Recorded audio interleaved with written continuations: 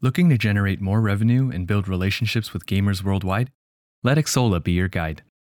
Xsolla, a global video game commerce company, has helped thousands of game developers and publishers of all sizes fund, market, launch, and monetize their games globally and across multiple platforms.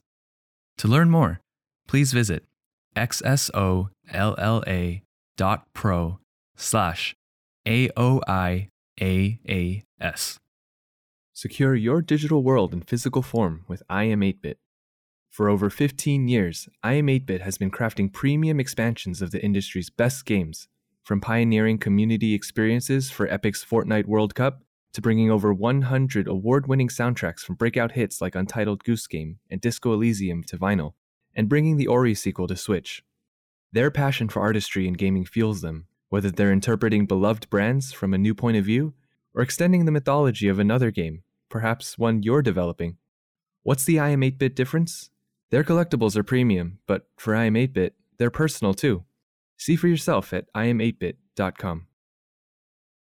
Hi, I'm Austin Wintry, and this is the Game Maker's Notebook. Today I spoke with Oleksa Lozowchuk, who is a Canadian composer who I've known for many years and has a truly fascinating story growing up in Canada, getting involved in a hyper kind of eclectic combination of musical influences before eventually making his way kind of sideways into the game industry.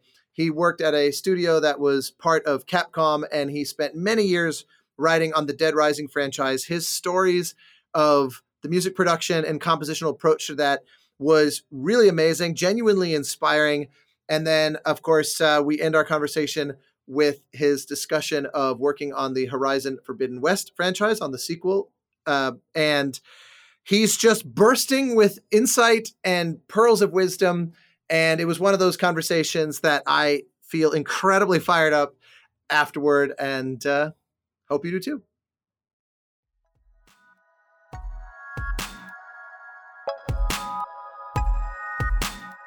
Welcome to the Game Maker's Notebook, a podcast featuring a series of in-depth one-on-one conversations between game makers providing a thoughtful, intimate perspective on the business and craft of interactive entertainment. The Game Maker's Notebook is presented by the Academy of Interactive Arts and Sciences, a member-driven organization dedicated to the recognition and advancement of interactive entertainment.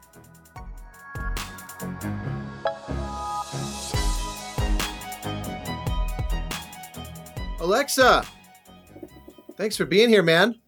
It's been a while, Austin. I know. You know what's funny? My Facebook memories today reminded me of when you were last in LA, I assume for like the HMMAs, perhaps, but it was 1 year ago today that we took a selfie in my studio, or at least it was 1 year ago today that you shared the photo. That's right. It was literally a year ago because I remember having chicken wings right beside your studio after. In the back out, kind of that restaurant behind you and stuff. So that's so funny. Yeah, it was one of those where I'm super inconsistent with my checking of Facebook these days. So there's a lot of these kind of annual memory reminders that I kind of don't see. I just don't look for like a week at a time. But I happened to look this morning, and it was this weird, like seeing the present and the future and the past all at once. Yeah. Of the last time you were here. That's actually kind of crazy because that means a year ago, I remember you telling me about the musical stuff, but nothing was released publicly. It was like just yeah. There's been a lot of that. A lot has happened in a year, right? Like it's crazy. I've mentioned a lot. Yeah, there's a lot of people that I told it to, and then they would be like, "Whatever happened with that?" Because I mentioned like 3 years ago. When we were still like randomly, like they just ask, "Hey, what are you doing today?" And like, "Oh, I'm in a writing session or whatever." It just was this thing that was kind of cooking along steadily for so long. It was 5 years by the time it launched. Congrats, by the way, on the Grammy nom for that. Well deserved. Man. It's awesome. Thanks. And I think it occurs to me that almost certainly by the time this is public, the results of that will be known. Right. So either thank you or better luck next time, I guess. It's all good. It's all good. It's a recognition for the giant feat that you guys accomplished. So yeah. Well, that's very kind, man. It always means a lot when, like fellow travelers, as it were, you know, colleagues in the trenches who really understand this stuff, both musically and the systems, the underlying systems, really kind of any kind words that come from a very like peer-to-peer sort of way always carry a lot of weight with me. It's always why every year, for example, at GDC and the Gang Awards, always feels very significant, because it's like, this is the home team. These are the people that really get it, that really do the same exact thing that I do, you know? And and no, it's cool. Inspires me. It was cool because at Game SoundCon you presented kind of, I had seen some clips and you had shared some stuff in terms of the branching and the nesting and kind of how complex the whole Stray Gods was, but to actually see it come to life, to actually see the response, to kind of see that like the madness. The madness was there and there was complexity there, but at the end of the day, the kernel of the idea is what still people were excited about, and that's what they responded to. And to me, that's the big win. Like, yeah, sure, you could have a giant, you know, rat's nest of like logic and all this kind of stuff, but at the end of the day, it's like people who loved musical theater, who loved gaming, who loved this kind of stuff, walked away and just like, hey, this is novel. So I think that's the big win for me. Well, I appreciate that. That is in pretty directly the goal, you know, was just to say, let's just try something that, as far as we can tell, no one's ever really tried. You know, I'm always extremely hesitant to say that we're the first to ever, because, you know, the only way to make that true is to whittle it down to this obscure, like, we're the first person to ever stand on one leg while looking north. While, like, you have to add so many kind of specifics to genuinely own it. And then honestly, even then, there's billions of people in the world, and like hundreds of billions historically, if you go back far enough, probably someone has tried it. But we really couldn't find any games, like, especially when we were getting ready to release, we're starting to think about marketing, and you start to analyze what are the other kind of comps on the market. You know, it's kind of like if you're house hunting and you're trying to gauge the price, you look for similar size and age and upkeep and whatever comparable neighborhood and placement and all that stuff, and to try to build some sense of what to reasonably compare it with. And we really came up pretty dry. There's a few games that had musical theater-esque singing kind of built into them on some way or level, but usually it was either interstitial cutscenes or a thing that plays in tandem with gameplay, but you don't really have any actual control over in any narrative sense. It's like, it's a different beast. It was one of those where I said, I'm cautiously optimistic that we may have done something novel, but in any case, well, very kind of you, but I'm all too happy to make this conversation entirely about you. Let's start. I want to start the exact same way I did with my conversation with Gustavo Santaolalla. Sure. Which is, can you tutorialize for me, because I've never actually definitively felt like I had this correct. Can you tutorialize how to pronounce your last name? Last name. Well, so depends if you want to do it like how Ukrainians say it, or let me ask it. How do you say it? And then we can broaden it to a more historic or like, you know, ethnically accurate, I guess. So let me start with the first name, because that's what everybody actually says wrong. I've had everything from like Askelo to Xlax to Illustra, the fat soluble. Xlax is pretty excellent. Yeah.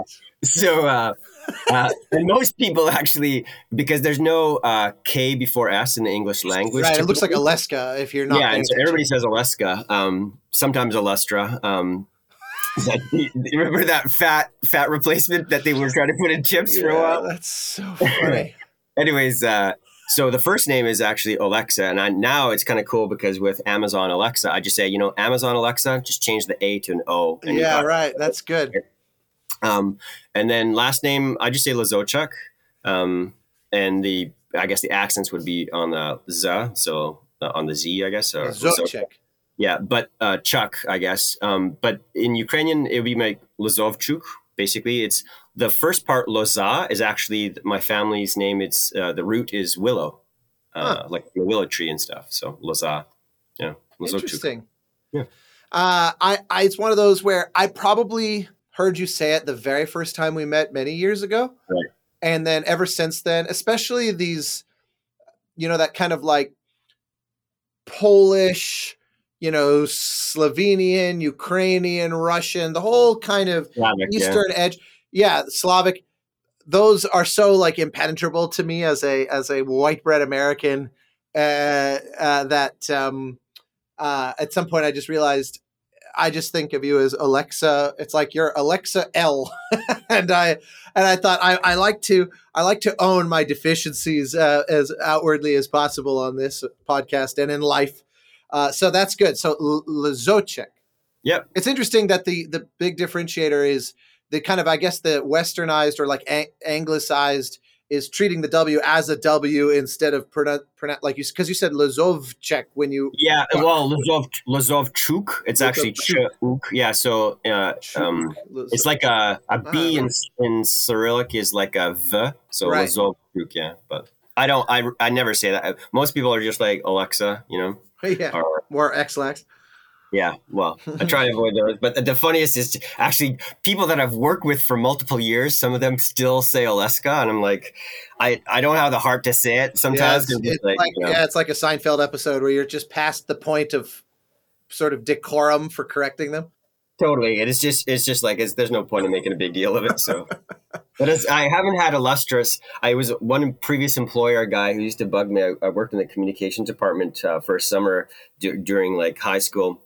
And my boss was this hilarious guy, but he would just totally make fun of me all the time. And that was his nickname for me, was Illustra. So that's too funny. Well, and the grand irony to all of that is that despite the sort of family history, I think of you as when I kind of make my mental catalog of folks I know around the world, you're one of my, one of our sort of brothers to the north. So the great, sort of funny thing with all of that is that you are a Canadian fellow game industry traveler. Mm-hmm. So why don't we start with that and just give me a kind of rundown on, because actually you must have told me, but I can't actually remember. So this is me not just teeing you up for the betterment of the audience, but actually I can't really remember what that initial spark was that got you into music.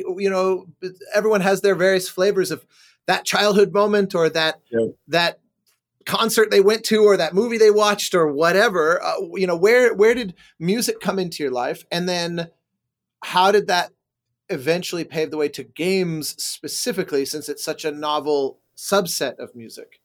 Sure. I grew up in a musical family. My mom was a choir director, music teacher. We have artists kind of all, actually even going back to our family in the Carpathian Mountains in Ukraine, they were all artisans basically. But yeah, I grew up, I started classical violin at the age of 3. In fact, my wife and I, Kara and I, after we got married, we realized we grew up in the same city and we realized that we were in the same Suzuki class at 3 years old. We didn't know. So that was kind of cool. So are there any photos by chance? No, but we did have we knew it because we had a recital booklet from, when we were, I guess that would have been 1979. So that's kind of crazy. So yeah, I did. That's amazing. Started off with violin, did that until grade 6. I pretty much from when I was kind of very young, like a year or 2 years old, music was just something very innate for me. My mom would wake us up every morning turning on Pachelbel's Canon or like Slavic choral music or like folk music from around the world or like different stuff as a way to wake us up. So it was very kind of part of our world. And then, did classical violin until grade 6. But what ended up happening is my teachers got frustrated with me because I'd be playing these etudes and other stuff. And then I'd be changing the parts and making up things on the spot, and they'd get frustrated. And then I ended up kind of, there wasn't like a concert or a moment. I was so drawn to it. So we would go to live shows and I would just stand in front of bands for hours, just soaking it in. Just like, I remember being in elementary school, everybody else would be noodling around doing other stuff. And I'd be drawing like album covers of what would be my future albums with lyrics.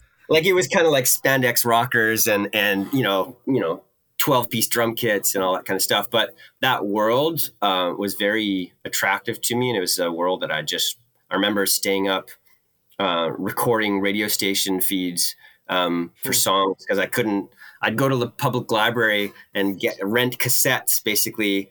I remember listening like Sig Sputnik and like all these, or I remember Kiss had some albums that I would listen, Detroit Rock City and stuff like that. Wow.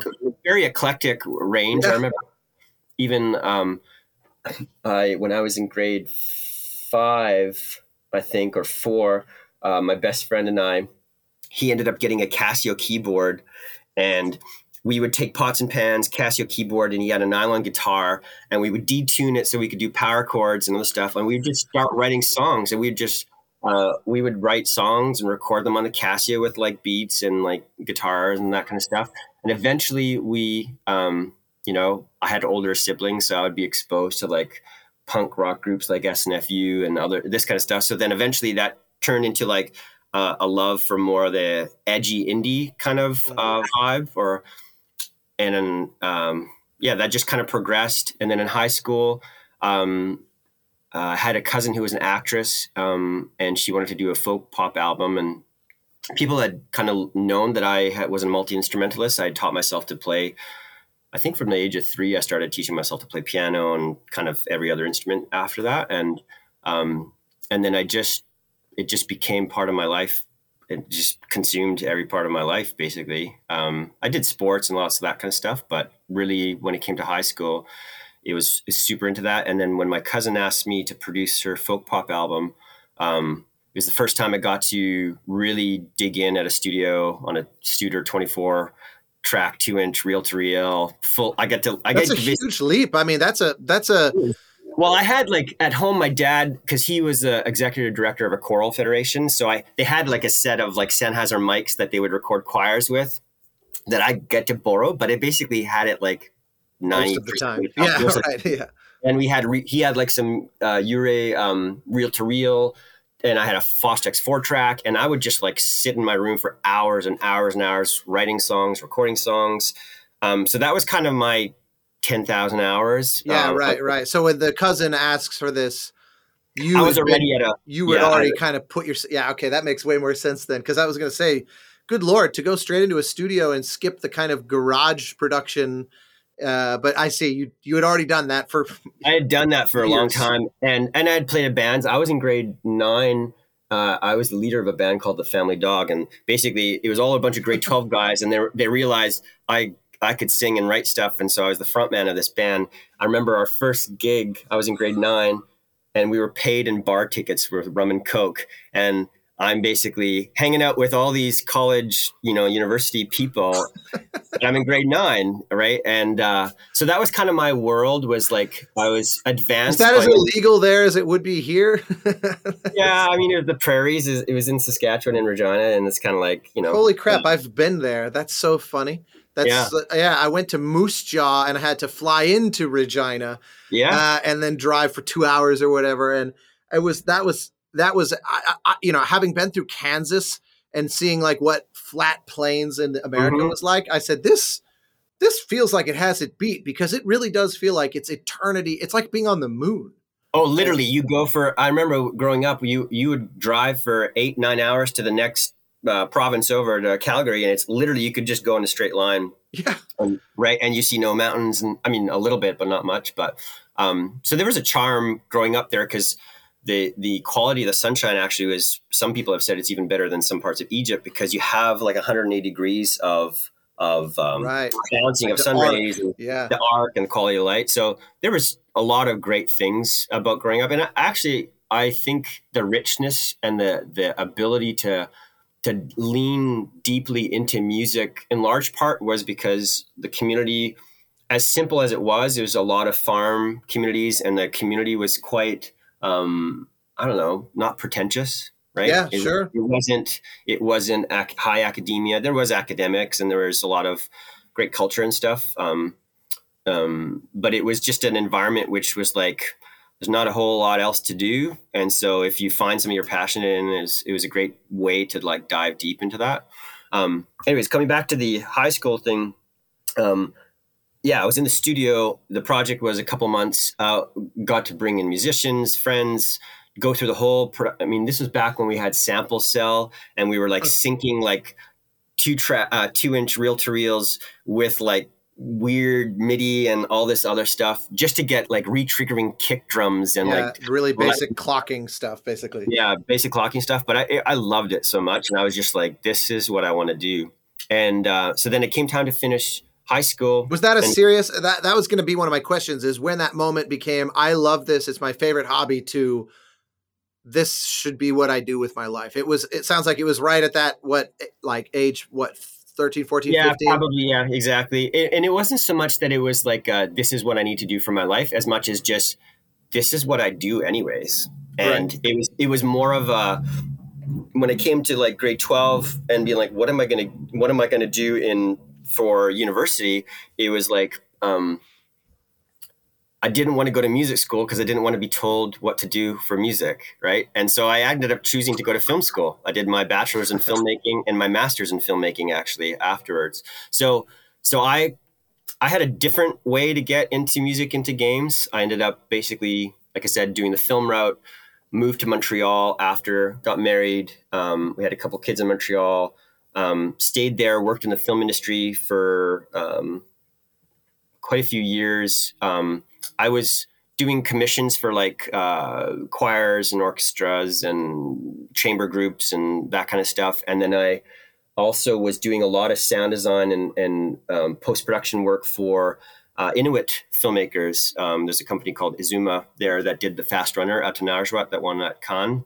And so it was kind of a cool kind of pocket that I sat in that Montreal scene, because musically I was doing stuff that I wanted to. I had a album called Bright Sadness, which I had produced there, and that was kind of my launching port into more serious writing. Mm-hmm.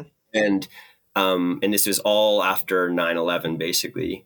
And but in the professional realm, I was kind of in the film and TV world, scoring some films, TV series.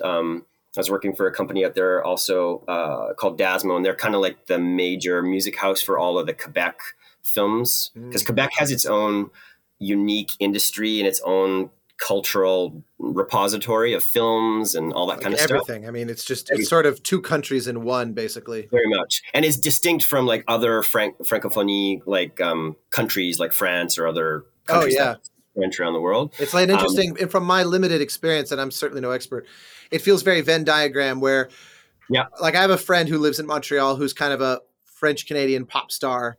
And so naturally she's pretty big in Canada, and most of her songs are in French. So she's most popular in Montreal and Quebec City and places like that. But she's also she could do a tour in France and actually, sell shows properly because of that overlap. Despite her, I don't think it's not like she culturally is French. It's definitely Canadian. So I find it very fascinating, because can't really think of any corollary to that anywhere in the world where there's sort of such a strong stamp on one country by another, but it's still very much two distinct places at the same time.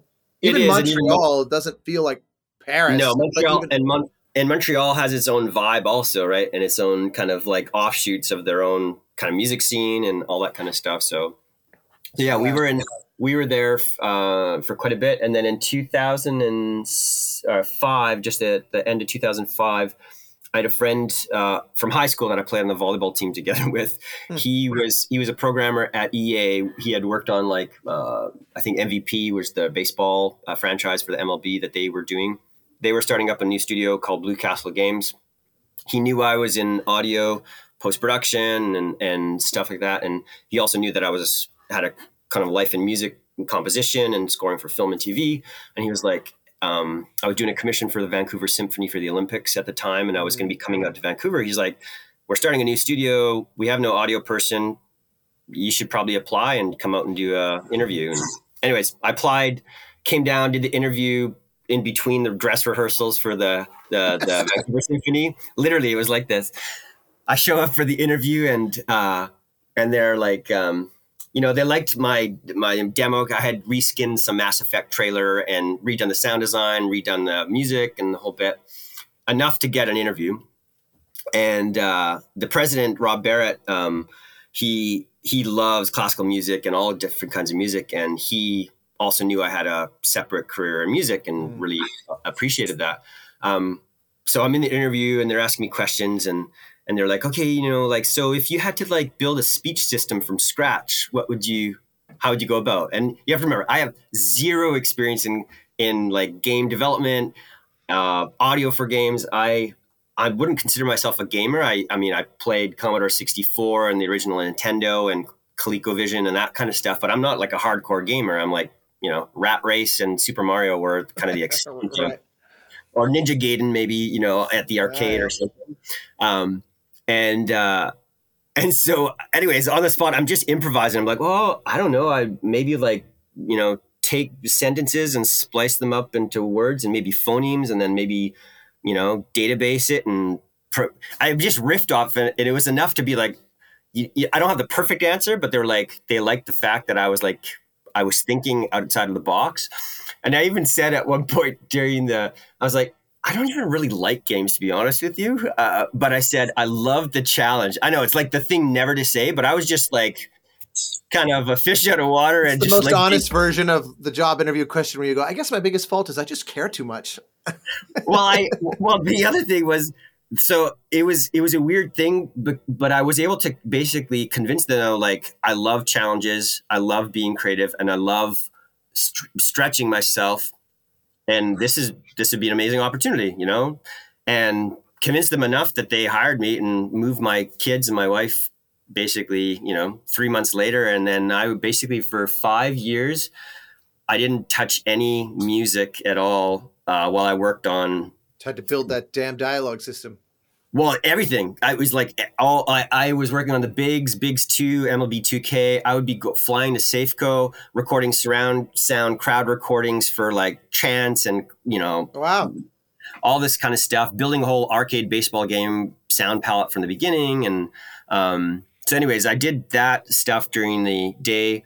And then at nights I was moonlighting and scoring films and TV and doing some ghostwriting for LA writers and on films and TV series and stuff, because you know I had young kids, had to pay for a couch or pay for other stuff and the day job just wasn't enough, so I would just do that. I remember when we first met, because you were working at Capcom. Yeah. So we'll get to that next chapter.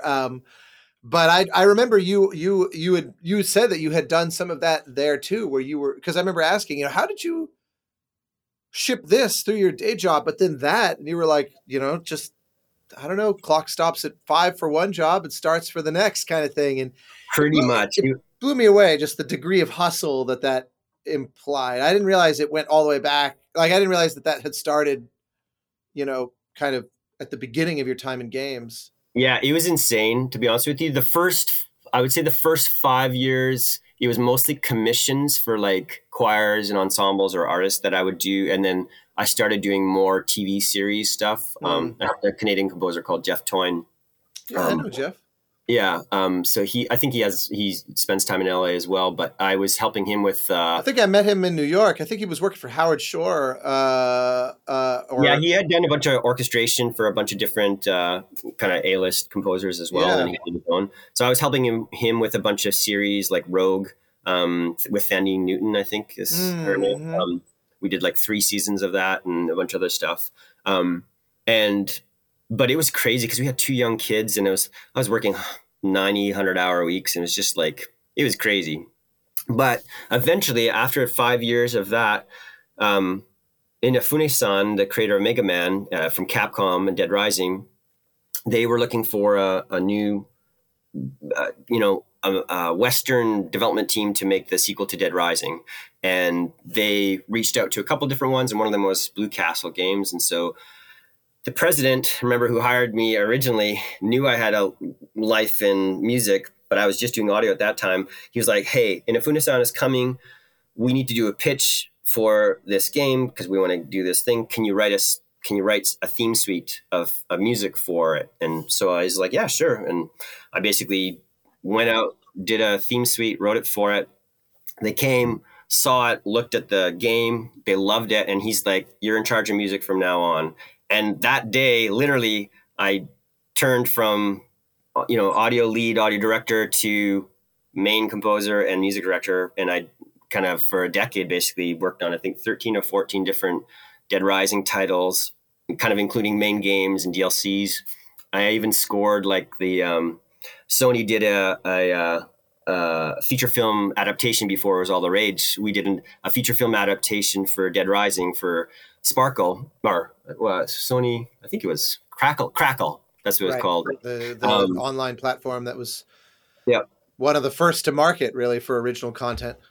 Yeah. So we did that. I worked with Zach Lipovsky, who's doing really well now. He was one of the top 5 contestants on Spielberg's, when he was looking for the next top director in the world. Oh, yeah. So he was one of the top 5s. And so we hit it off, and that was fun, and did that for many years. And and then, I even ghosted on some other game projects and other stuff during that time, but because it was one of those things where it was like, I was still killing it at work, like doing lots of stuff, but it was like, you got to we had another kid at that point, and it was just like, I have to like hustle to, put them through school and pay for sports lessons and stuff. So I totally get it. I find it amazing, as somebody who, I like to work hard. I like the satisfaction of sweat equity, as they call it. And I always, I have great respect for the kind of internal movements within the game industry to be very, very hesitant about anything that might be crunch, or also the kind of intrinsic precedents that are set, like when I talk to friends of mine who run game studios, and they feel pressure to not work tons of hours because they don't want their employees to think that if they don't mirror the boss's hours. But I also look at it and I go, yeah, but part of the reason why they're the boss, they started a game company, is that they love it to the degree that they want to do it all the time. So of course they're going to want to work 100 hours because it's their project. They have the most to lose if this thing collapses. They lose their whole company, plus the reputational damage of costing however many people their jobs, all that kind of stuff. So I always find it's a nuanced subject, but I definitely am cut from a similar cloth, I think, where it's like, how many hours can you squeeze in? Because this is, of all the things that you can spend 100 hours a week on, this is a great one. It's not working in a coal mine or something where you're destroying your body and all these other things. And it's just like extremely grueling. I'm all for trying to mitigate, that kind of work. But this is, at the fundamental, this is creative work. This is interfacing with people that are exciting to who challenge you. You get to challenge them, all that sort of thing. So I have a soft spot.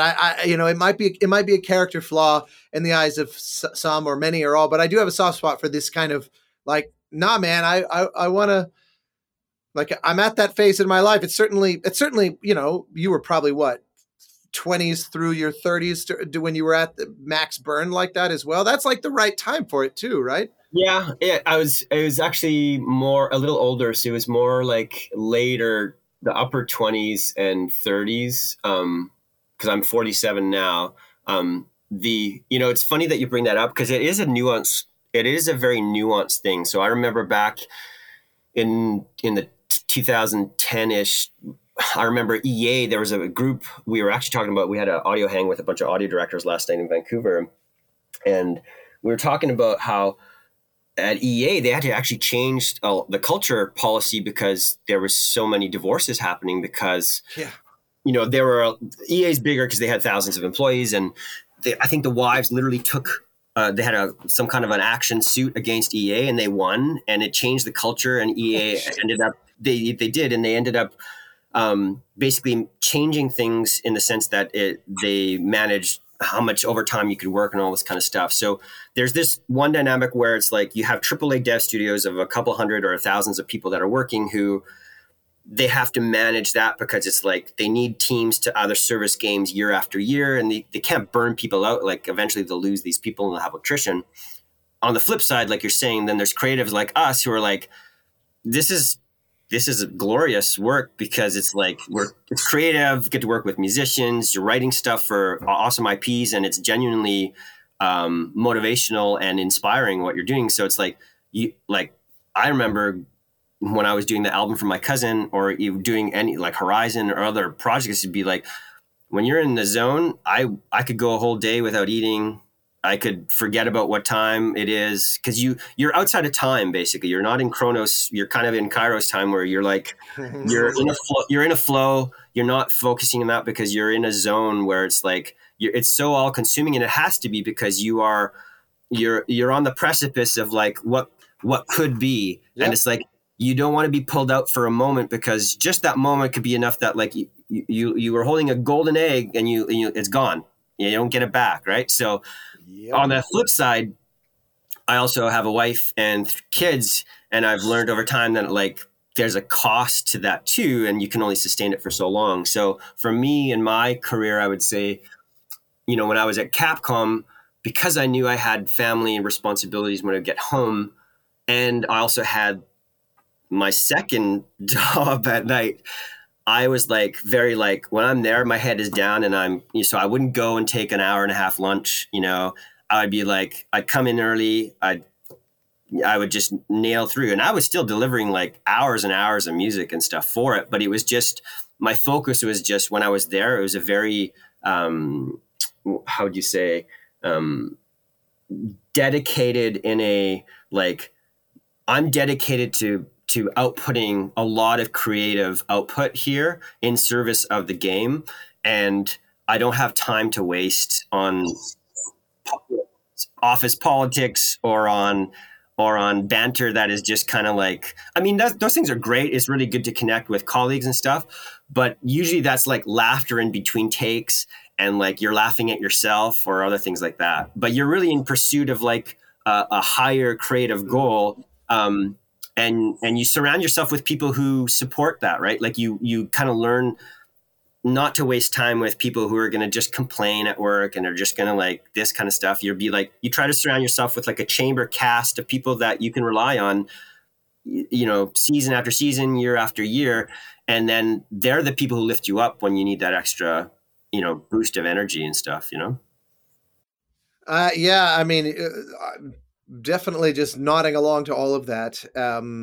Real quick, I want to circle back to when your studio kind of got the gig to work on the Dead Rising IP. It sounds like when your studio president said, come up with a theme suite, am I hearing you correctly that wasn't just for you to benefit from that was almost like helping to demo the studio, as part of a larger package of, here's our vision for this franchise. I mean, it really feels like you were definitely lifting more than your own weight with that. Is that a fair take?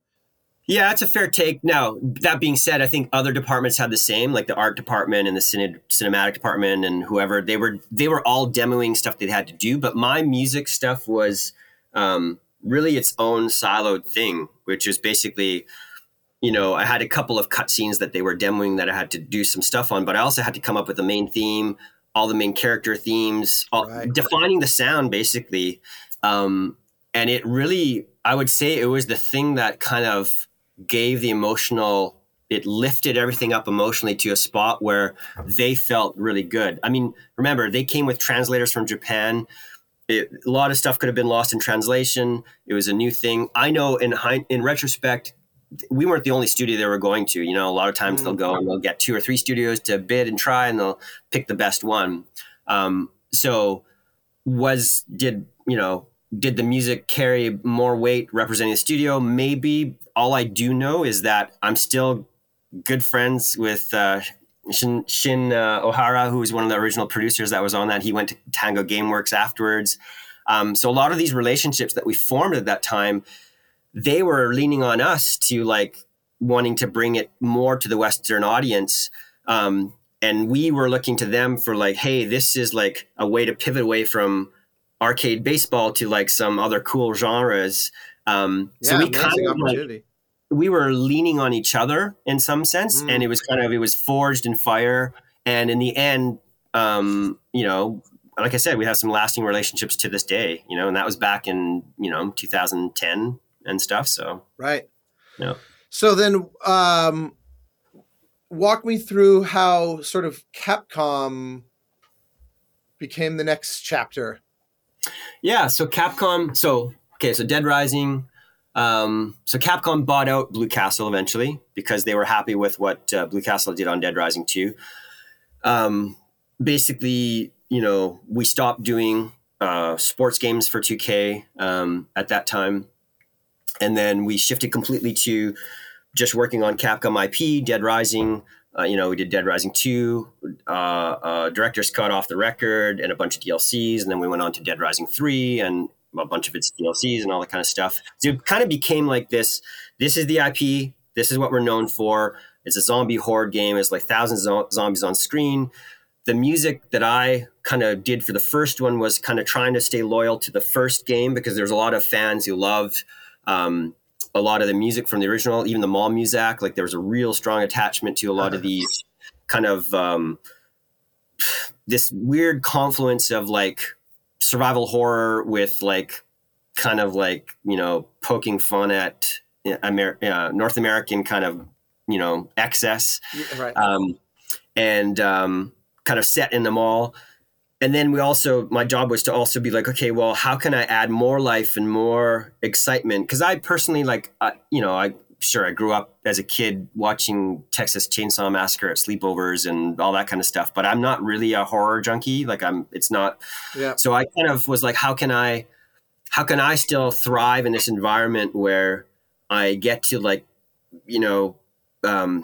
music that's very eclectic, but also support like the narrative needs and the story needs of this survival horror, which was kind of a cool challenge, to be honest with you. In hindsight, it was kind of, once you get really good at horror, you get really good at horror and you know what levers to pull and push.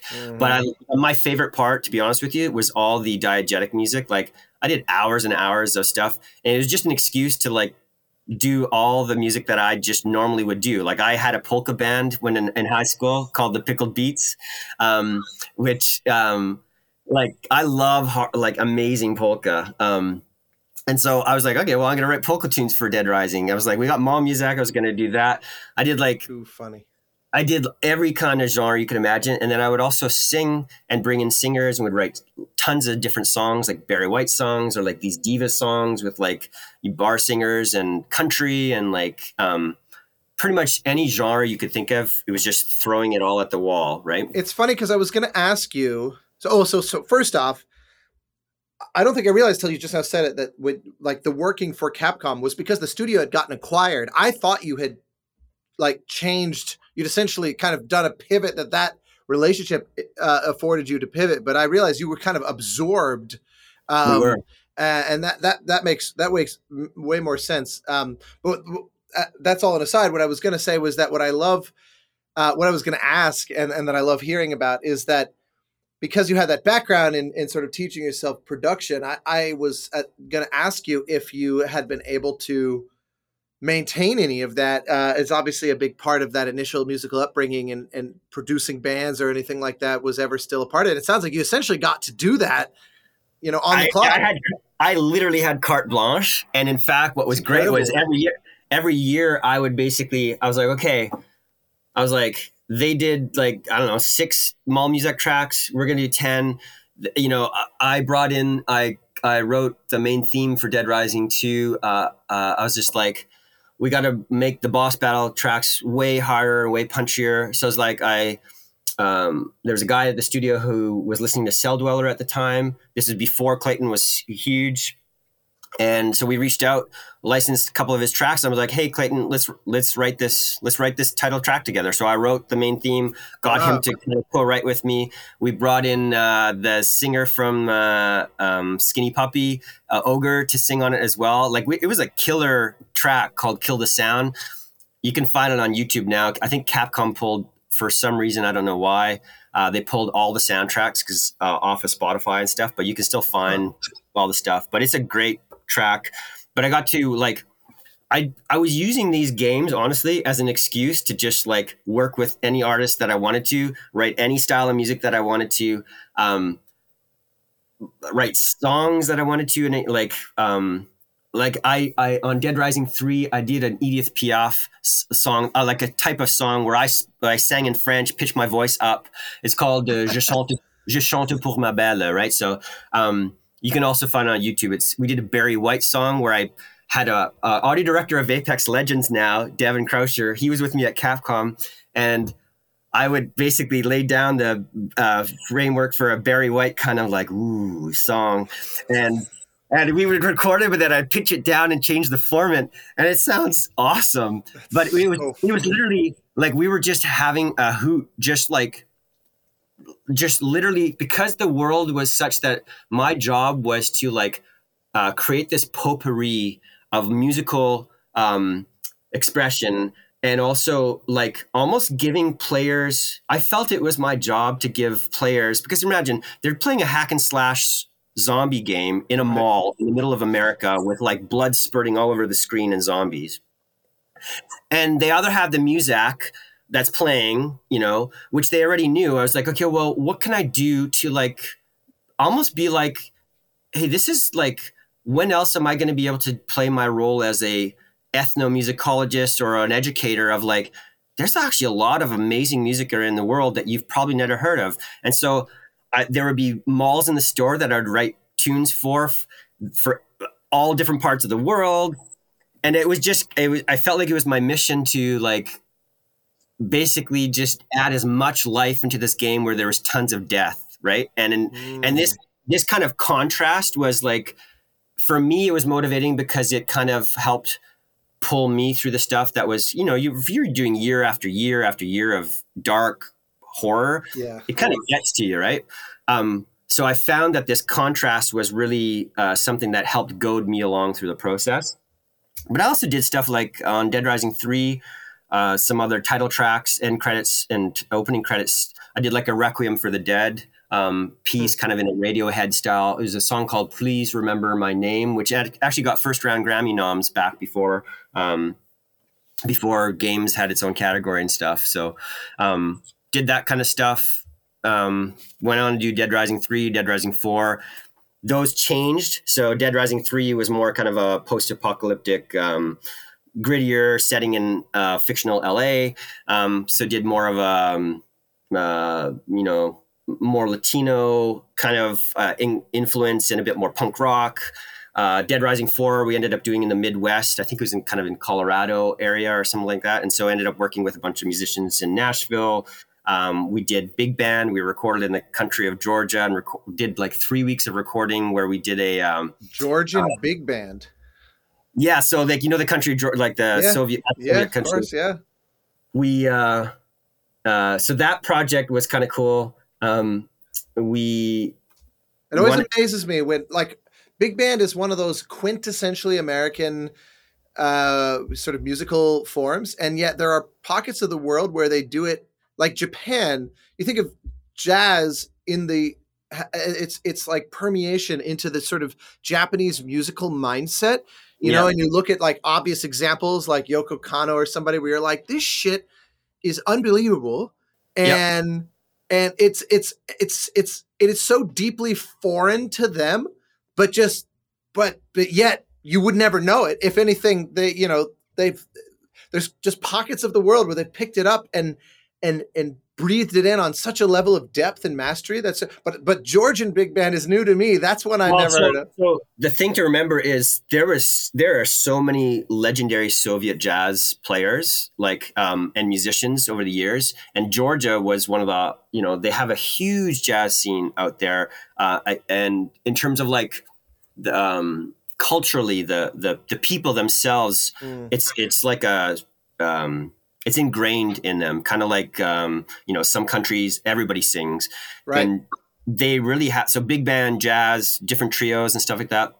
We ended up, basically we did like trios, quartets, full big band, the whole bit. We would do rearrangements. I worked with Robert Elhai, orchestrator, famous, amazing Danny Elfman. A lot with Goldenthal. Yeah, like big guy. And he's an amazing guy. His kid loved Dead Rising. So when I reached out to him, he's like, hey, I need some help with some orchestration for this. Would you like, awesome. Doing some charts? And he's like, yeah, my older son, he think this is cool. Let's do it. And so I love those kinds of, that's like That's like Hans Zimmer once said that the reason he did The Lion King is because he kept doing all these very adult movies, like Tony Scott movies, and he wanted to be able to bring his kid to the premiere of a movie for once, and like show off as a cool dad, and that's why he did The Lion King. Like I love that's just as an inroad or like an access point.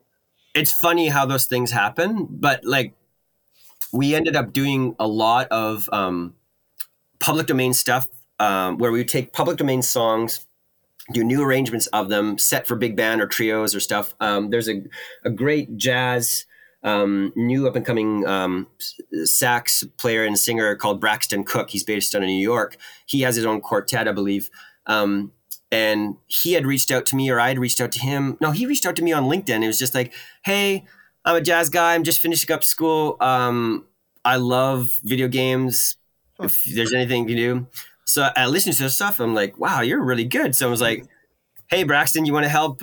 Let's get your jazz, ensemble, and let's track a bunch of like Christmas stuff, because this game was set in Christmas. And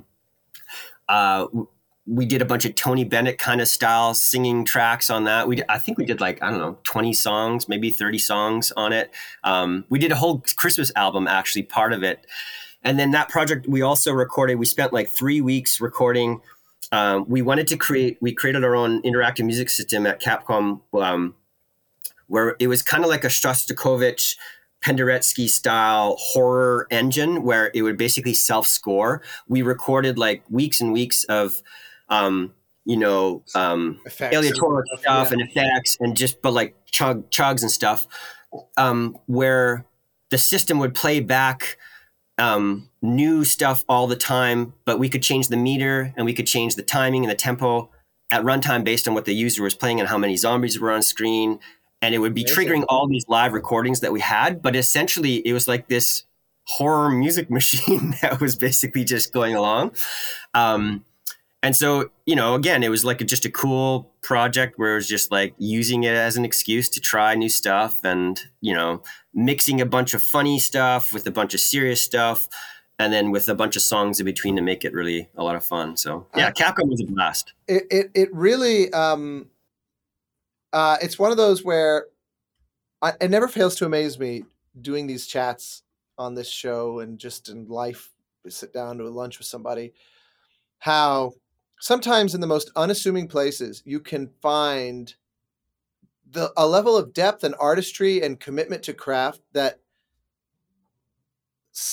on the one hand, I just am in awe of. On the other hand, there's also this poignancy of, I hope that players had a semblance of understanding and gratitude to the level of care that was being given. Because, it's one thing if it's The Last of Us, sure, or something where from the beginning, first teaser trailer, there's that aura of this is everyone firing on all cylinders. So there's an expectation. Yeah. In fact, if anything, they've got that working against them, where if it's anything other than 10 out of 10, diamond grade, best of the best, it's trashed as though it's crap because the expectations are so high. But there's so many games out there where you take 1 inch step into it and you realize people are really going all in to ensure that this is a great experience. And what you're describing, you've talked to me about this stuff before, and I knew this to a degree, but you've really kind of blown my mind here in the last few minutes of just the extent that you went to for this. We did. I kid you not, on the last Dead Rising 4, I think we did 12 hours of music for it. And we're talking like a crazy wide range of stuff, but I'm a maximalist that way. Like I will be shit. Like and it's not like, I'll be blunt and honest. Like, yes, we need to serve the games, but let's be honest. These are like, we're spending, like, there's precious time in life. Like I want to make sure that whatever I'm touching and what I'm doing, like there's depth to it. There's richness to it. And it's like life-giving. I'm like, I don't want to be like, I could spread pablum and just copy paste a bunch of the same stuff on the screen, and say the same thing over and over again. But I'm like, why? Well, it'd be better to just have silence, right? So, and some of the times is like, I would rather use this as an excuse to just connect with more musicians. I remember I brought in John, he was the trumpeter that just died last year. He worked with Brian Eno. What was his name? John. I'm not sure I know. He worked with blanking. I brought him in on Dead Rising 4 as a composer. John. Sorry, I just gotta find this because John trumpet. He was on Warp Records. Experimental. John Hassel. I don't know him. Oh, you have to listen to his stuff. He's kind of like a crazy American genius trumpeter. He worked with all the top people, like in film, and he worked with Brian Eno and all these kind of people. Anyways, long story short, I brought him in just because I wanted to work with other people and try stuff. So I just kind of I get that. I was just like, okay, let's just shove him in. I mean, he was in his like 70s, I think, at the time when I brought him in. But I'm like, hey, let's just find a place to peg him in. I'm like, this guy's contributed so much to the world of music. I'm like, I'm going to find a way. I got a budget. I'm just going to dedicate, not tons, but I'm going to dedicate some time and kind of like make sure that we recognize the amount of contribution that somebody like this has made. Make sure it fits into the actual game so that it works. But I was like, these are games. We got lots of money. There's treasure troves everywhere. We should be totally like mining these troves and like trying to put stuff in rather than, the annoying thing, which is like, I find within games, there's so much self-referential work going on where it's like, oh, we want the music like that game. I'm like, really? Like, you're not thinking of like architecture from the last thousands of years, or you're not thinking of like music that's not synced to media. Like, does it have to be this movie, which reference this movie, which reference this movie? Does every single key choir, art, man.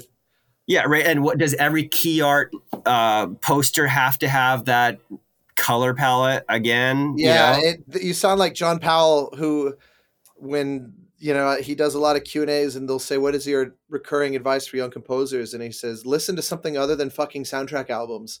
Is something that he often says. Now, I'm always a little bit easier on that one, where I say someone like John Powell or Ludwig Göransson or Dan Pemberton, or a handful of others are very worth listening to, but in part because they beautifully synthesize this eclectic blend of influences. They curate beautifully, right? So yeah, exactly, and they clearly are not just trying to sound like the next Hans Zimmer or John Williams or whomever, but they listen to a lot of stuff. Like Dan Pemberton and I were talking about, he worked on the Harley Quinn movie with Margot Robbie, and he was saying how like there was a very specific type of guitar playing from Rage Against the Machine that was like very influential for how he was approaching a certain aspect of that score.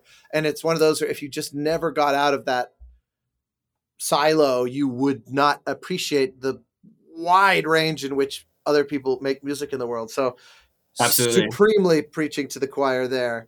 But just coming back to your point about like the amount of energy that people put in, that do the gamers know the amount of work that we put in? Probably not. And I mean, there's lots of people that do stuff in the world that never goes noticed, and lots of silent like contributions that people have made where we benefit off of it and we take it for granted. That being said, I wasn't doing it for other people, right? Like this was, I was, as my job was to do it, but ultimately I was like, what is feeding my soul and what is feeding me energy throughout this process? I'm like, there's a reason why we're always chasing like that amazing sonic world. There's a reason why we're spending so much time on the last 5% of a mix or the last 5% of an orchestration, just to make sure that everything is perfectly balanced. Because it's like, once it's done, we know we're not coming back to it. It's like we're moving on. And so if this is something, and I think our goal a lot of the times is, at least one of my goals is, I like to try to create music which eventually is timeless, ultimately that is something which can stick around. And whether it's like, like the Guardians of the Galaxy and it's in your Walkman for another 20 years, or whether it's like the next generation or 100 years from now, but I want to create stuff which has some DNA and some kernels in it that are like worth sharing again, right? So did the Dead Rising players recognize the depth of the music that was there 15 years ago? Probably not. I've had some others who are like, I got some notes on social media from a couple of people that are like, I was going through a really dark time in my life, and this Mall Music track saved me. I was like, what? A hack and slash Mall Music track? But to your point, it was like, for whatever reason, if you put everything that you can into what you're doing, and you're kind of trying to be attuned, kind of like we try to tune with musicians, with instruments, with each other to resonate, so that there's this buildup of energy which just multiplies exponentially. In the same way, you don't know how, as long as that you're doing that and that you're like committed to the craft and to the purity of trying to pursue something as deeply and as richly as you can, then, like I said, even in Mall Music, in a hack and slash, horror survival game, somebody is going to sense something in it, that might feed them that you weren't expecting and stuff. And I think that's the reason why, as modern composers working in media that have a really wide range of reach, I think it's something that we really have to, take stock of, like, the impact that what we do has on people. If we sow, like, more destructive stuff, or if we cheapen out on our approach to something, it's like you literally just wasted somebody's 5 minutes of their life that they will never get back to again with stuff that is substandard. And it's like, if I think of the timeless stuff, the art, the poetry, the film, anything that is like that feeds us as human beings, whether it's architecture that we walk through in space, or whether it's like paintings or thoughts or archetypes, it's all these things which there's forms which are life-giving, and the ones which are destructive, you sense it, right? Like you sit through something, you're like, this either doesn't do something for you or it actually affects you in a negative way. And so I personally take that really seriously, in the sense of there's like an onus on us as artists to understand the weight of what we put out into the world. Now, in games, it's a popular form, art form, and entertainment form, which, a lot of it is artifice and veneer.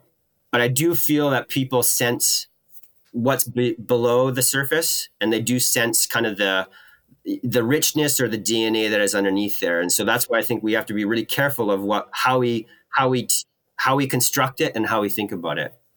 I could not agree more. I think another way to frame that would be, if you treat it as pure artifice and veneer, then anybody who crosses paths with it, who might be needing something in their life more meaningful, will not get it from that thing that you made. But even if 1 out of 10,000 people who might play the game actually crosses paths with it at that moment where they need something that is more substantive, or made with that much care and love, that will hit them, or at least it stands a chance. I 100% agree with that, and I think that's a great way you summarized it, because in a game like Horizon, I've had a lot of people reach out to me about how much a lot of the music has impacted them emotionally, but not just emotion just for the sake of emotion, but it actually tied to, like, again, there's an undercurrent there which resonates with them, and either their suffering that they're going through or whatever it is. And one's a little different. That one's a little different because the narrative and the work, the world that the kind of the main characters are going through already lends itself to that. But I think it shows us that, music is very powerful as universal language, and it's an energy form which you have to be careful how you wield it, right? Well said. That's a great segue, because obviously I really want to talk about Horizon. I'm still working my way through we've had the flight on here. All right, nice. Yeah, I haven't made it to Yoris yet, but I'm I really I loved the first score a lot. And then and then when the second one came out, I remember at the time I had been in this minor, totally inconsequential car accident, but consequential insofar as, like, I always frame it like, because I don't want to even plant the seed that there were no injuries on anyone's part, but it was just one of those hit just right that my car had to be junked, even though I barely even felt the impact. It just was one of those really unlucky things. But my studio is not that far from home. And so and it was the middle of the pandemic. Everything had switched to Zoom. And so I was like, or it was actually, where was it relative to the pandemic? It might have been right before the pandemic, actually. But whatever it was, I thought, you know what I'm going to do? I'm going to do something very anti-LA, and I'm just going to not get another car. And I went a little over. Bike, right? Yeah, I rode my bike for about a year. I went and bought a bike. I didn't even own a bike. I went and bought a bike and thought, I'm going to ride my bike to the studio. And I was able to hold that up before I finally caved and bought a car that now I flip back and forth between the two. But nice. I went over a year, like 14 months, something like that, of solely relying on a bike in LA. Wow. Super novel way to live in LA. I loved it. I absolutely loved it. And one of the things that I loved about it is I found myself listening to way more audiobooks than normal and way more music than normal. Because we can't write music and listen to music at the same time, the way a lot of people listen while they're at work or while they're doing stuff. I can't even have music on in the car while I'm trying to talk to somebody. I just cannot multitask with music on. My focus goes entirely onto the music. It's really hard for me. I don't like it if I'm at a concert, someone whispers in my ear, because then I lose both. I lose the music and I can't really understand what they're saying. So I found that it was so nice to just be in this meditative bike riding space. I got headphones on. I got some pretty nice ones that were nicely compatible with riding a bike. And so it was one of those delightful things that Horizon comes out. I remember I'd loved the sort of magical blend of that sort of fun futurism synth, not really synth wave, but, taking that whole sort of notion, pushing it somewhere novel, and then mashing it up with this kind of interesting sort of tribal, like sort of pre-civilization sense of primal kind of percussion. And I'd really liked how that came together in the first one. And some really interesting, just, beautiful Julie's vocals. And there was just a lot that I really loved about it. Yeah. And so it was a wonderful surprise when I remember saying this to you at the time, but I'm reiterating it for the sake of our listeners, that I would be riding my bike and I'd have like Spotify in my pocket. And so I have no like way to know what I'm listening to. I remember it came out and I always like to see what my friends and colleagues are up to. So I'll listen to a bit of it. That one was intimidating because it's a 75-hour album, but it happened like 6 times in a row. I'd be riding along and I'd be like, fuck, this is great. This is great. Even in the context of a score I love. Time and again, get out my phone, check, and it was one of yours. And I just thought, God damn, like what a wonderful voice. And I like all of it. That is not to the disparagement of the other composers involved. But you really brought something that sparkled, man. It really, it crackled, to use the same pivot you did earlier. It really, there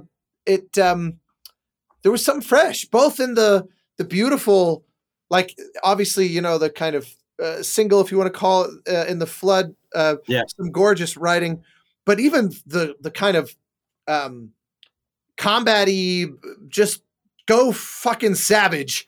It was interesting. I mean, it was really, I was listening going, the kind of polymetric, keep me on my toes. I never quite know where one is going to land. Right. It was great stuff, man. So how did you end up, just walk me through your Horizon experience? This is Horizon Forbidden West, for those who I realized we didn't specify on the sequel. How did that come to be? And walk me through your experience of slotting in, because it's always challenging to join an IP that's set, especially one that has a pretty strong sense of identity that this one did in the best sense. No, well, first of all, thank you. It means a lot coming from you, so I appreciate that. And I remember back when you shared that stuff, that was really, really encouraging. Well, first of all, we had a killer music team. I mean, Alexis and Joe, the flight, Joris and Niels van der Leest, and Lucas was our music supervisor as well on that. So they already had established a really solid sound from Zero Dawn. I had where it all started was I was at Capcom, and my oldest son at that time, he was younger, but it was Take Your Kid to Work Day, and I brought him. And so part of that Take Your Kid to Work Day was just like, hey, show them what you do. And then at one point there was a break in between. I was like, hey, let's go. There's this place where we play our peers' games and we just, review it together. And I'd never heard of or played Horizon Zero Dawn. And it was there. I was like, let's just plug it in. And then put it in, and I was just like, I heard Joris's music for the opening scene. I was like, this is really beautiful. I was like, and you have to remember, this was after being at Capcom for like almost a decade. And I'm like, I have this whole other side of my life that people have not heard, the beautiful music that I do. I'll do a lot of sacred choral music, a lot of chamber writing and this kind of stuff.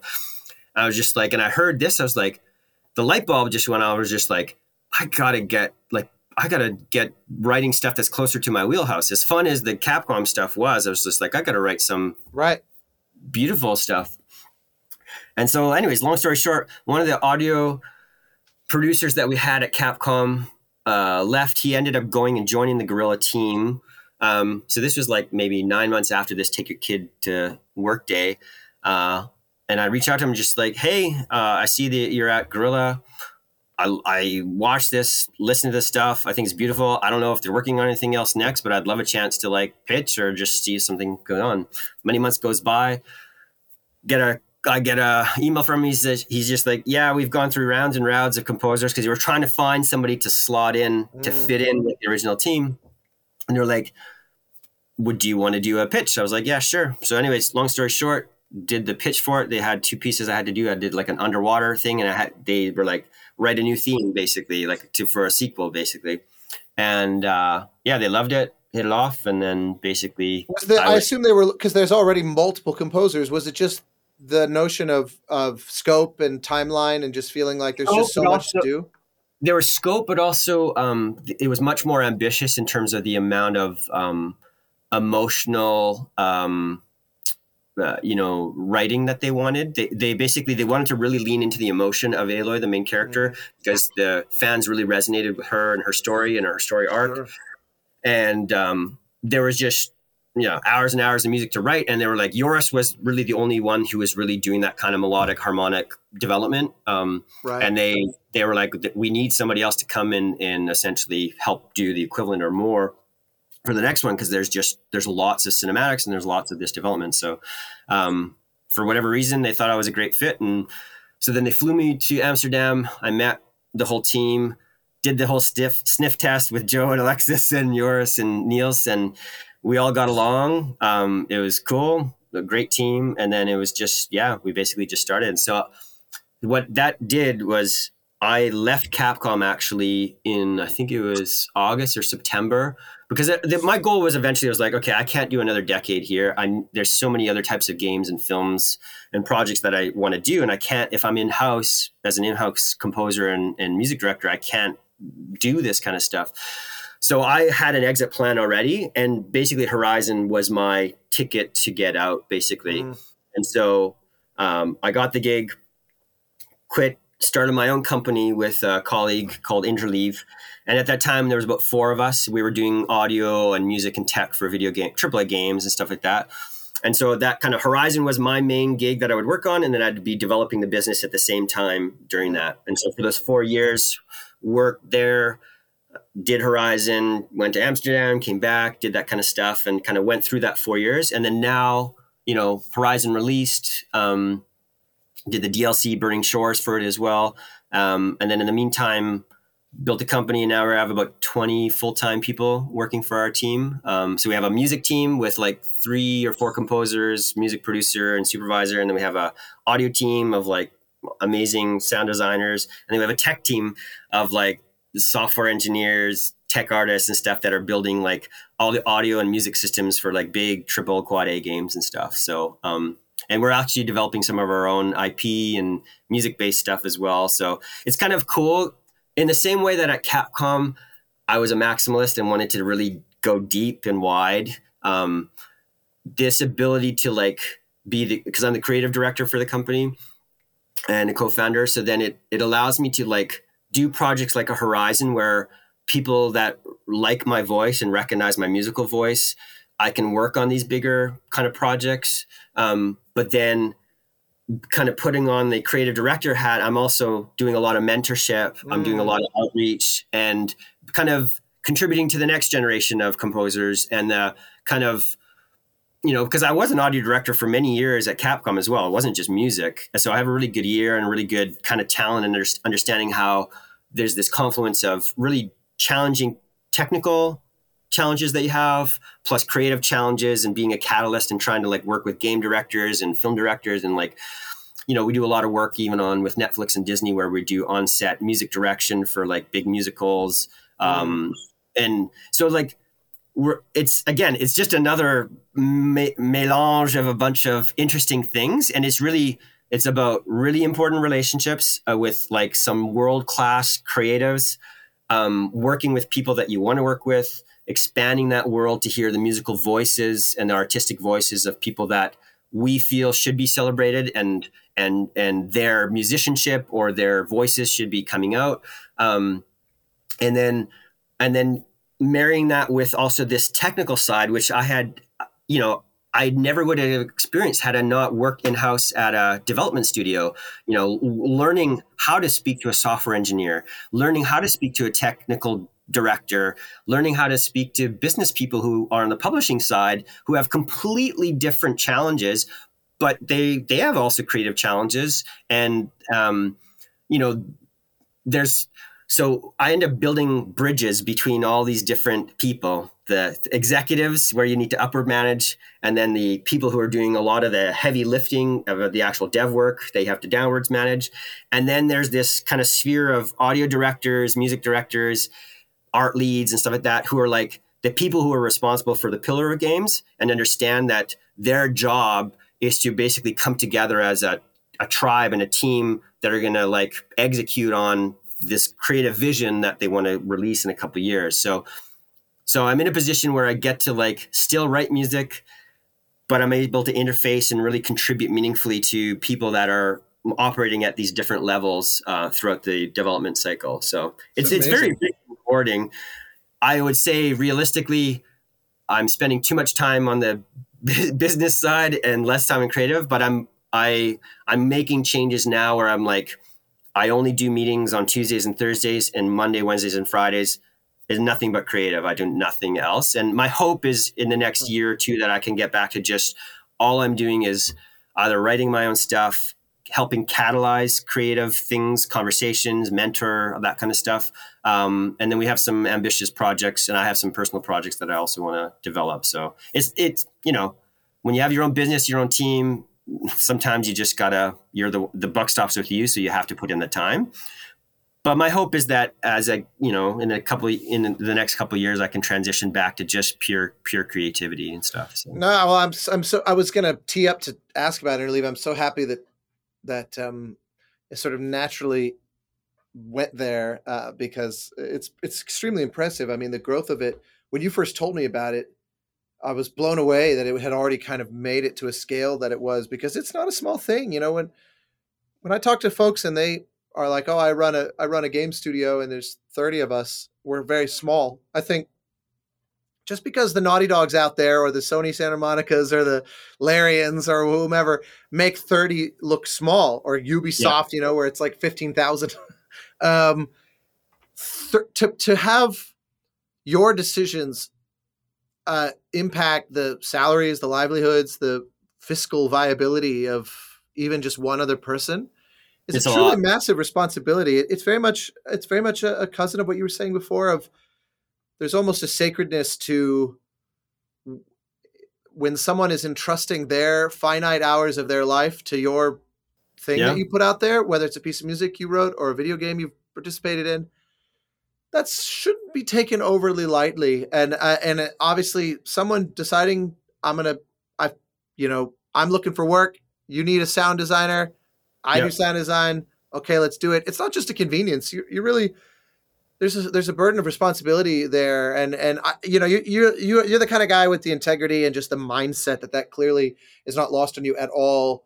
But it comes through even just in everything that you say. I think it's lovely, and I'm really glad that it sort of is a thing we could talk about here as well, because it's a wonderful thing, I think, for others, especially any composers who would listen to this later, to just, I love that all the different paths that a composer's life can take are kind of gradually illuminated through the course of this podcast and all the different conversations that I've had. But yours is pretty distinct, even among the natural diversity that emerges just by virtue of different career paths, because that really is a bit of a different course, and it's fascinating. It's very cool to hear about.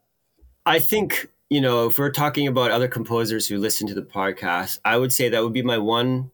I try not to give advice unless I'm asked about it, but that would be kind of riffing off what you're talking about is, in my own career path, it was the fact that I put in 5 years of working on stuff that I had no clue what I was doing, but I was willing to put in the 100 hours a week to make it happen in service of, they took a risk on me when I said, I don't like games, but yeah, let's try this, right?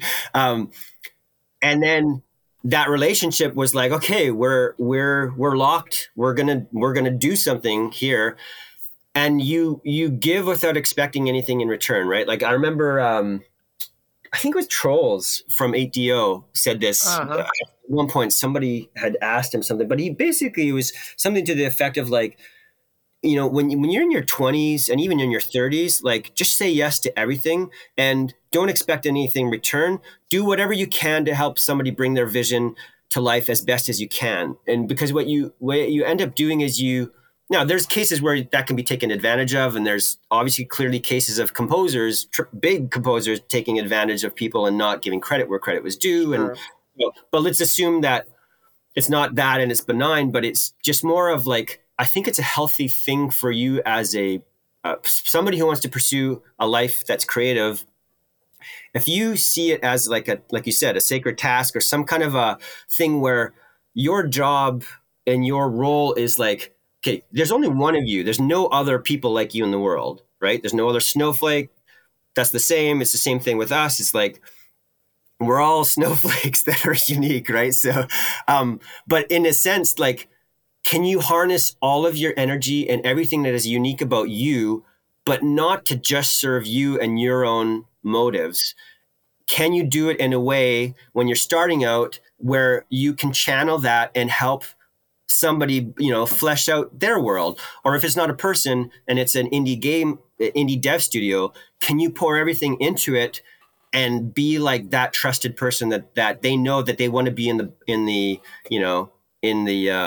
fire with, basically? Because that's where you create those bonds that last for years and years and decades even, is because you're like, I don't exactly know how I'm going to solve this creative problem or this technical problem, but I'm committed to it and we're going to make it through it. And they remember looking at you being like, we had no clue what the heck we were doing here, but we got out on the other side. We released a project and they remember that, and that's what binds you together. And it also keeps you in good stead for the future, because I feel like if you expect nothing in return, but you just commit to excellence and you commit to like real integrity in like trying to deepen your craft, trying to deepen your relationships that are like real, when it happens, you're not in control of, but I guarantee you it's going to happen at some point, and it's going to be an exponential curve. Like, for me, it happened to be that Horizon was that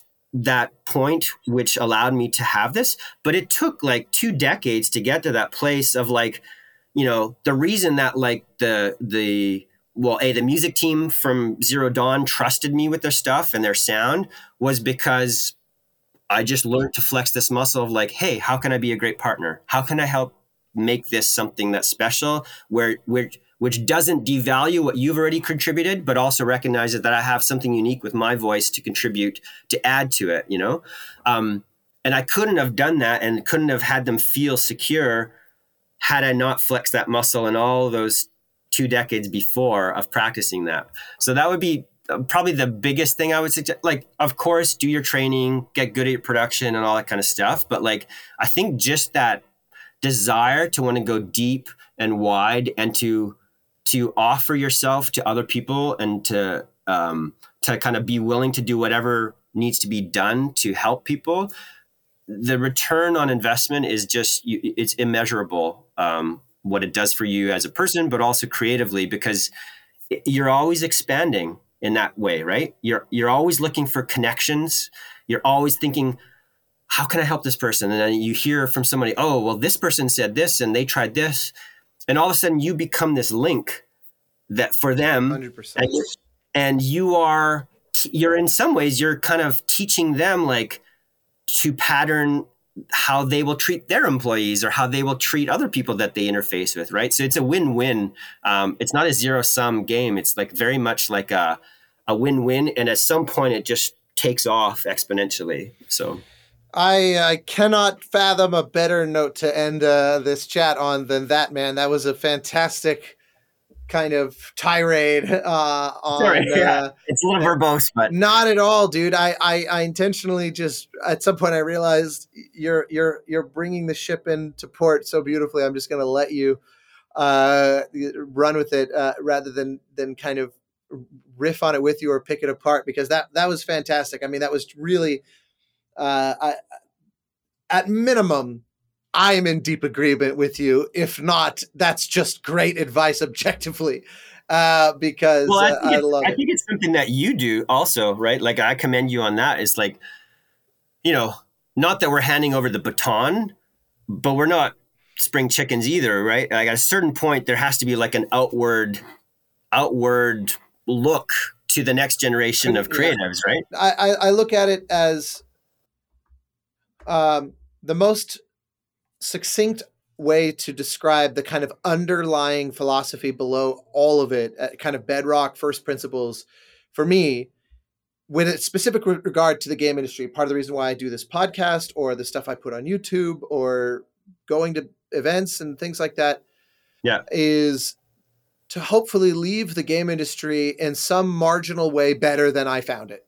And even if that's a fraction of a percent movement, the goal is to have a net positive contribution. And because in part, I play games. I'm a massive game lover. I play games every single day of the week, whether for a minute or for an hour. I love talking about them. I love thinking about them. I love working with players. And so you could argue it's a selfish instinct to say, what can I do that will yield better games, and because that sometimes manifests as someone will approach me and say, are you interested in pitching on this game? And then, conversation leads to another where I actually think you would be better off going with X. And as much as I would love to be part of it, the net goal is what's the best version of the game industry. And if I think you're going to gel with this other person better than me, if I don't feel like I'm necessarily the great fit for you, it's in violation of the deeper principle to go, well, I value having a job now more than this bigger goal of a better game industry. But the truth is, I think that you'll make a better game with somebody else than with me in this particular instance for XYZ reason. And of course, sometimes you have to really, it's a real test, where you're like, I really do want that job though, but I can feel that I'm not the right fit. And there's time, and I've probably failed in that test sometimes in terms of like personal integrity test. But that's where, everything you're saying, man, I just so resonate with. But to your point, like when you're your best version of yourself and you're like, no, actually this is better suited for somebody else. It takes security and guts to make that kind of a call. But again, the ripple effect is that you've now patterned something for somebody else to be like, oh, so there is a better way to do this. Yep. There is a better way to treat people. There is a better way to like not look at every composer as a threat. It's like, what a waste of energy, right? Like, one of the best stories that I ever have come across that I was very happy to, make sure got recorded for posterity on this podcast was when Gordy Hab was up for his first real time at bat on a Star Wars game. Like he had been, he had helped out as part of the broader LucasArts team on like the Old Republic and stuff. But I think it was on Star Wars Battlefront where he was, in a position to really pitch for it as the composer.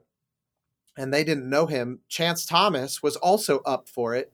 And he said, you guys should really listen to Gordy's music. And he, even in the midst of his own demo process, he advocated for Gordy. And Gordy said he got on authority from the audio director that is what made them like go sifting through the mountain of reels and really give him a shot. And I mean, look what has come out of that. I mean, it's a decade of the highest level. And I think both of you guys made it on Grammy noms this year, right? Yes, we are in friendly, spirited competition with one another. And I told him I'm all too happy to lose to him. And maybe by the time this airs, I will have already lost him if that's the case. And all, well earned to me, because that's like that at this point in my mind, it's not just really for that score. It's really like the body of work as well, because the Star Wars, what he and Steven in particular on those two games, but he more broadly in Battlefront and Squadrons and so many others, brought a level of class of orchestral writing that's just that John Williams level of craftsmanship is not a lot of folks can hit that mark. I mean, it's that specific, that very traditional romantic capital R treatment of the orchestra. Very few things even call for that. And those that do, not a lot of people have just the baseline ability to write on that level. It is a very specific thing. And they really do have that. And it's astounding. And I love that there's games out there, credit to Steve Schnurr and EA for going, we like that. Sign us up for 30 hours of it over the next decade. It's unbelievable. Yeah, I was just talking yesterday. Actually, I had a chat with Colin Andrew Grant, who did the music implementation for the Star Wars game. And we were talking through a bunch of this stuff. And again, it's like this hyper dedication to a world-class level of output. And it's, does every player notice it or recognize it? Probably not.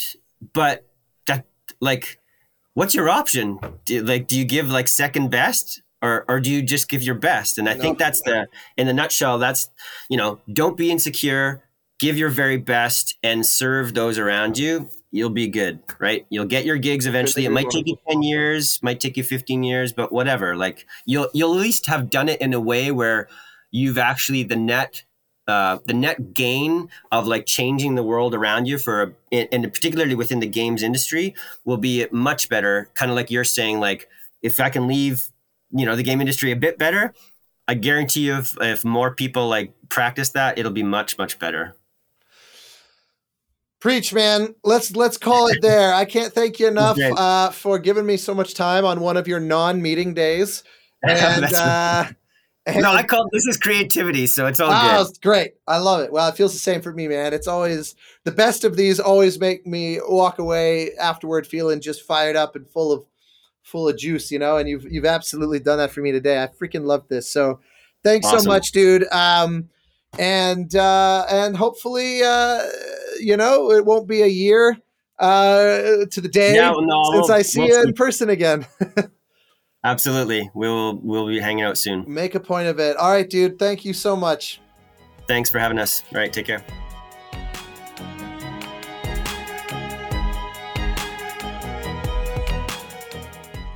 Thank you for joining us for the Game Maker's Notebook. For more information on the Academy of Interactive Arts and Sciences, our podcasts, and our other initiatives, please visit www.interactive.org.